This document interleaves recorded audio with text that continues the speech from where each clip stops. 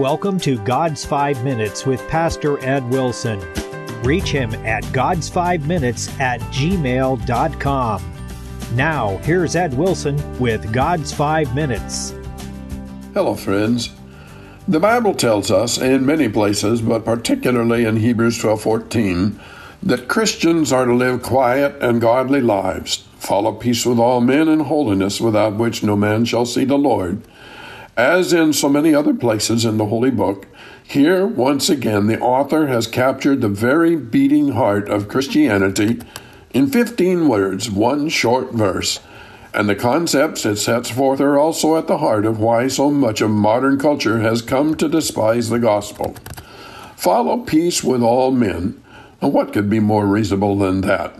We are put on this planet as of today with something like 7.8 billion people.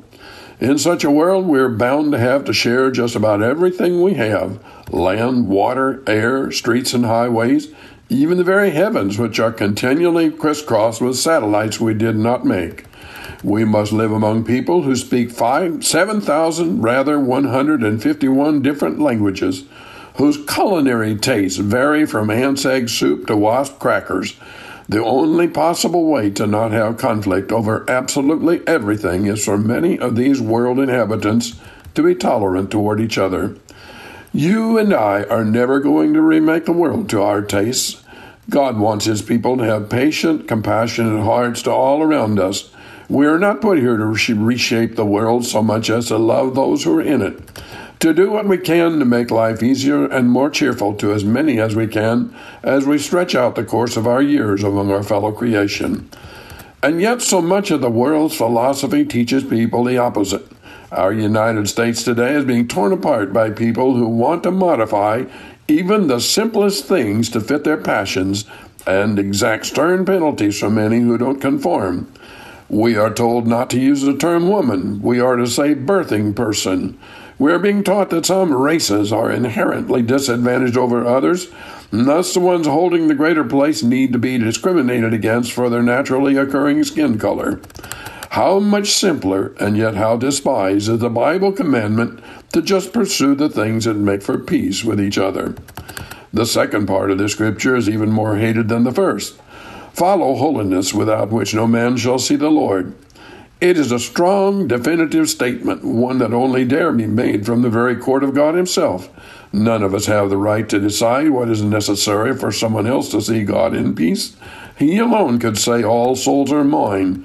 The terrible force of this scripture is that it is so immutable. No matter how many may try to change the commandments of God's word, it forever remains what will judge us all in the last day.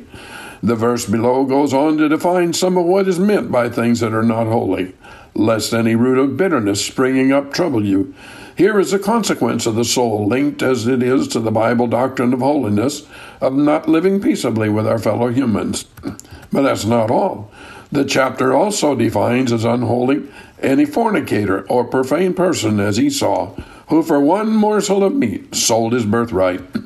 The Greek for fornicator, in part, is pornos, and it means someone who sells or otherwise traffics in things that should be sacredly held for intimate relationships.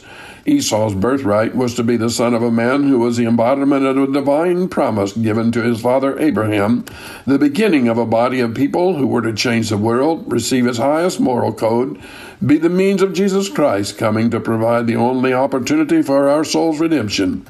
This verse puts, to be blunt about it, a pornography user on the same level as Esau.